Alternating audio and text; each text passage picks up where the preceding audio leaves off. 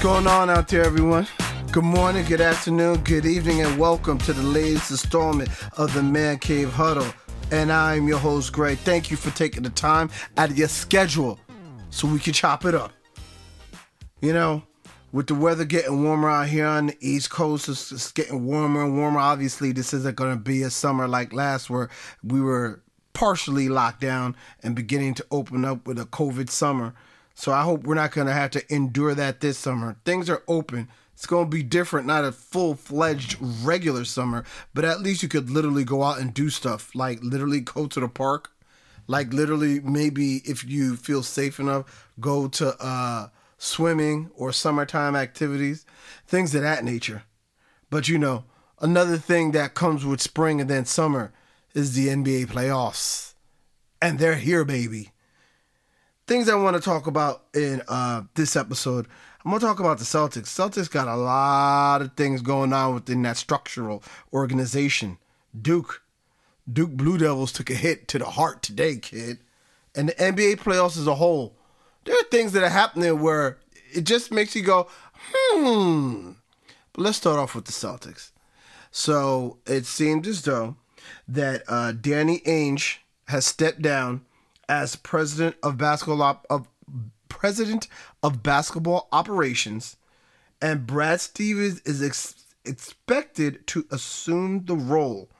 And the Celtics are now looking for a new head coach. I mean, a couple things that I want to say is Brad Stevens is living a very good life.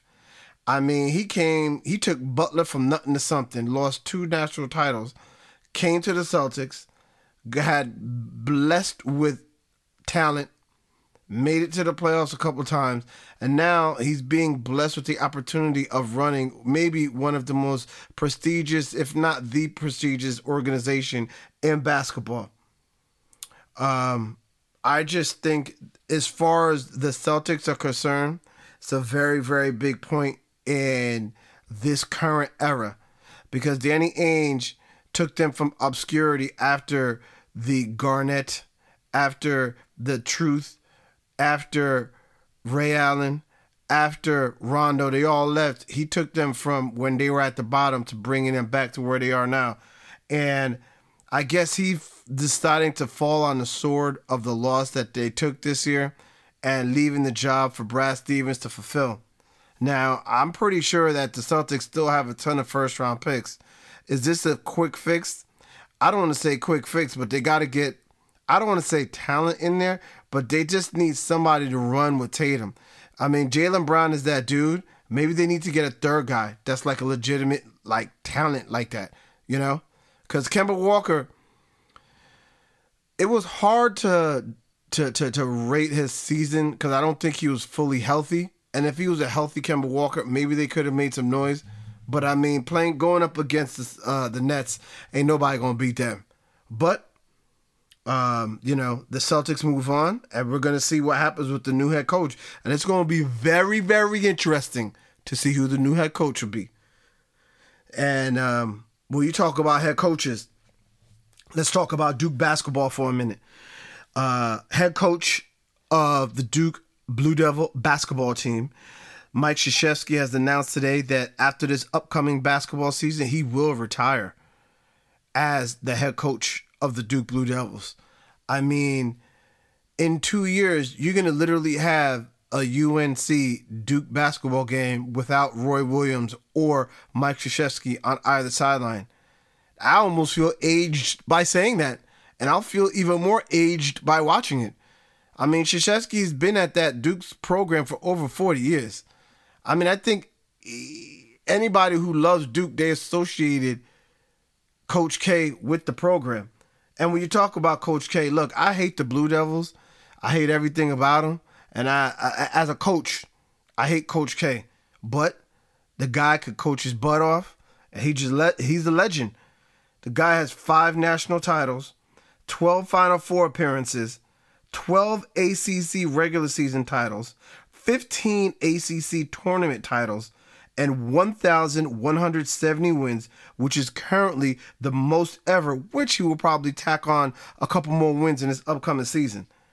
I mean, it is just when you see greatness, you have to respect it, even though you hate it. And Krzyzewski is one of those guys, man.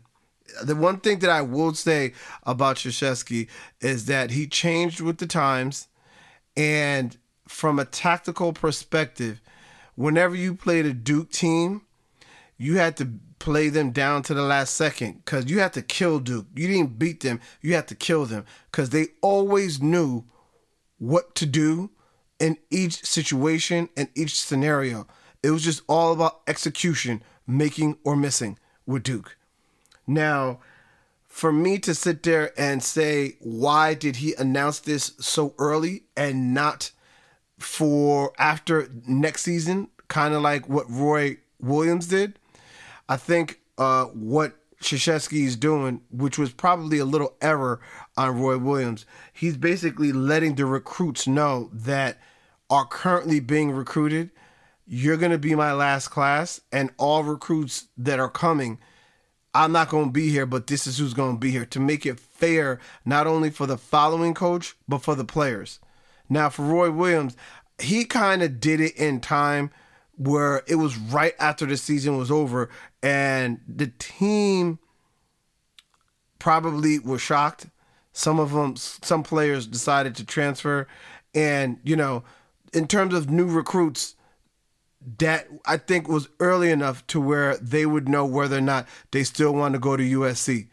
But I will say this, with this transfer portal now a viable weapon, I think it's going to change the landscape more so than one and done players in college basketball, because now you can get players overnight and you could be a Fab Five the next season. It might not be 5 freshmen, but what if you have 5 seniors that all transfer together and they meet up at one school and they win a national title?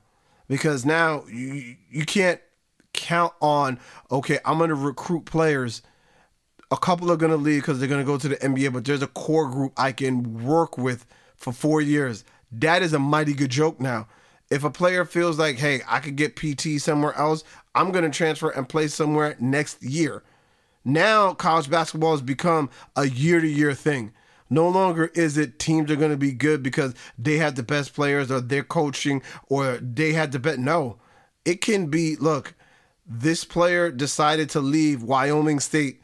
Why did he choose to leave Wyoming State? Maybe because his grades weren't good and he had to go to Wyoming State. Freshman year, he averaged 20 points. Now he's transferring to, let's say, hypothetically, Kentucky. Kentucky has a couple good freshmen. All of a sudden, they had 3 outstanding freshmen and this sophomore that could shoot lights out and 20 points a game. Stuff like that's what I'm talking about. But when you talk about Duke, good program, who the successor will be, I have no idea. They got a couple guys that have left the program and have decided to coach at other programs. So there's some names out there, but, you know, I'm sure they'll stick within the family and bring back some greatness. Now, let's talk about the NBA playoffs when we talk about greatness. You know, as a whole, as I'm watching the NBA playoffs transpire with the break due to the pandemic, then you had the summer bubble, the bubble chip, short off season, shortened season, and now the playoffs are here. You're beginning to see a little bit of the wear and tear of these guys not having a full all season because injuries are starting to play a factor in the playoffs. I mean, with the 76ers, okay, they won and they eliminated the Washington Wizards, but Joel Embiid has a knee ligament injury where he might be out for a couple of days, but it's just one of those things where as he comes back, is he going to be the same or is he just going to be partially the same? Look at the Dallas Mavericks. Luka Doncic hurt his shoulder. Following game, he played terrible. Now, is that going to be the case in every game? Who knows? But that's an injury where it's going to seriously affect the trajectory of the Mavericks. Now, when you look at the Milwaukee Bucks, Dante DiVincenzo had an ankle ligament injury, which has him out for the rest of the playoffs. That's not devastating, but it does hurt the depth and the rotation of that team because I think part of what makes the Bucks really good, along with Red, along with the Greek Freak, is the players that they added, the depth that they have, and how they can play D and just grind you out with the players that they have. And losing Dante, it's going to hurt that depth a tad bit. And last but not least, look at the Los Angeles Lakers losing Anthony Davis. I mean, LeBron, he's not at 100% with this high ankle sprain. And now without Anthony Davis, the rest of the team just looks like they were a shell of themselves playing the Phoenix Suns.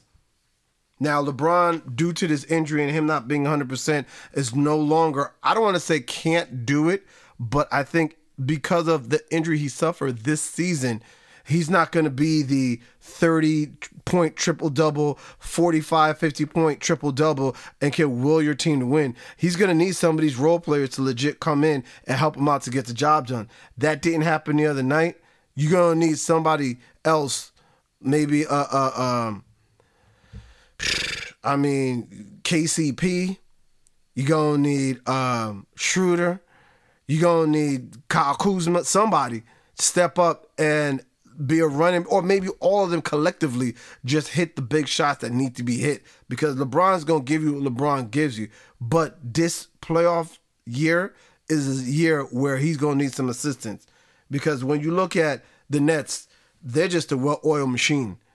It almost feels like this season this postseason with these injuries that I've mentioned, it just feels as though that the Nets suffered all their injuries throughout the regular season, where, Harden, Kyrie, KD, they played 9 games together in the regular season, and they've played 5 in the playoffs, and these dudes are averaging 82 points a game. So the thing with the Nets is people say that they can't D. They can't D up. Well, A, nobody really plays D in the NBA, and B,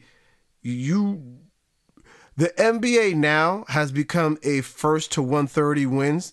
The Nets, they pushing that.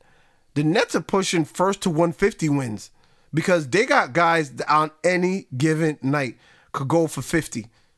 And one of them is on the court at all times. Can they lose? Of course they could lose. But I just don't see it. To beat that team 4 times is going to be hella tough. Tough. But, as the playoffs go on, I'm going to talk to you, give you some updates. When you look at baseball's still there. Yankees are doing some slipping. But these are the things that happen with the Yankees. Right now is usually when guys get hurt and they're still trying to figure out their way. And then once the summer comes along, those dog days, when they start getting the players back from injury and that talent kind of kicks in, the Yankees start becoming the Yankees again. And when we look at the NBA, especially like I said in my last episode, how New York sports is back, you look at the Liberty and, Ionesco, she's out there balling, doing her thing, man. I'm happy for them. It brings a little bit more energy back to the state of New York. But anyway, let me end this episode with a positive quote. And my positive quote is, the best investment you can make is in yourself. The best investment that you can make is in yourself. Thank you for listening. Bye-bye, everybody.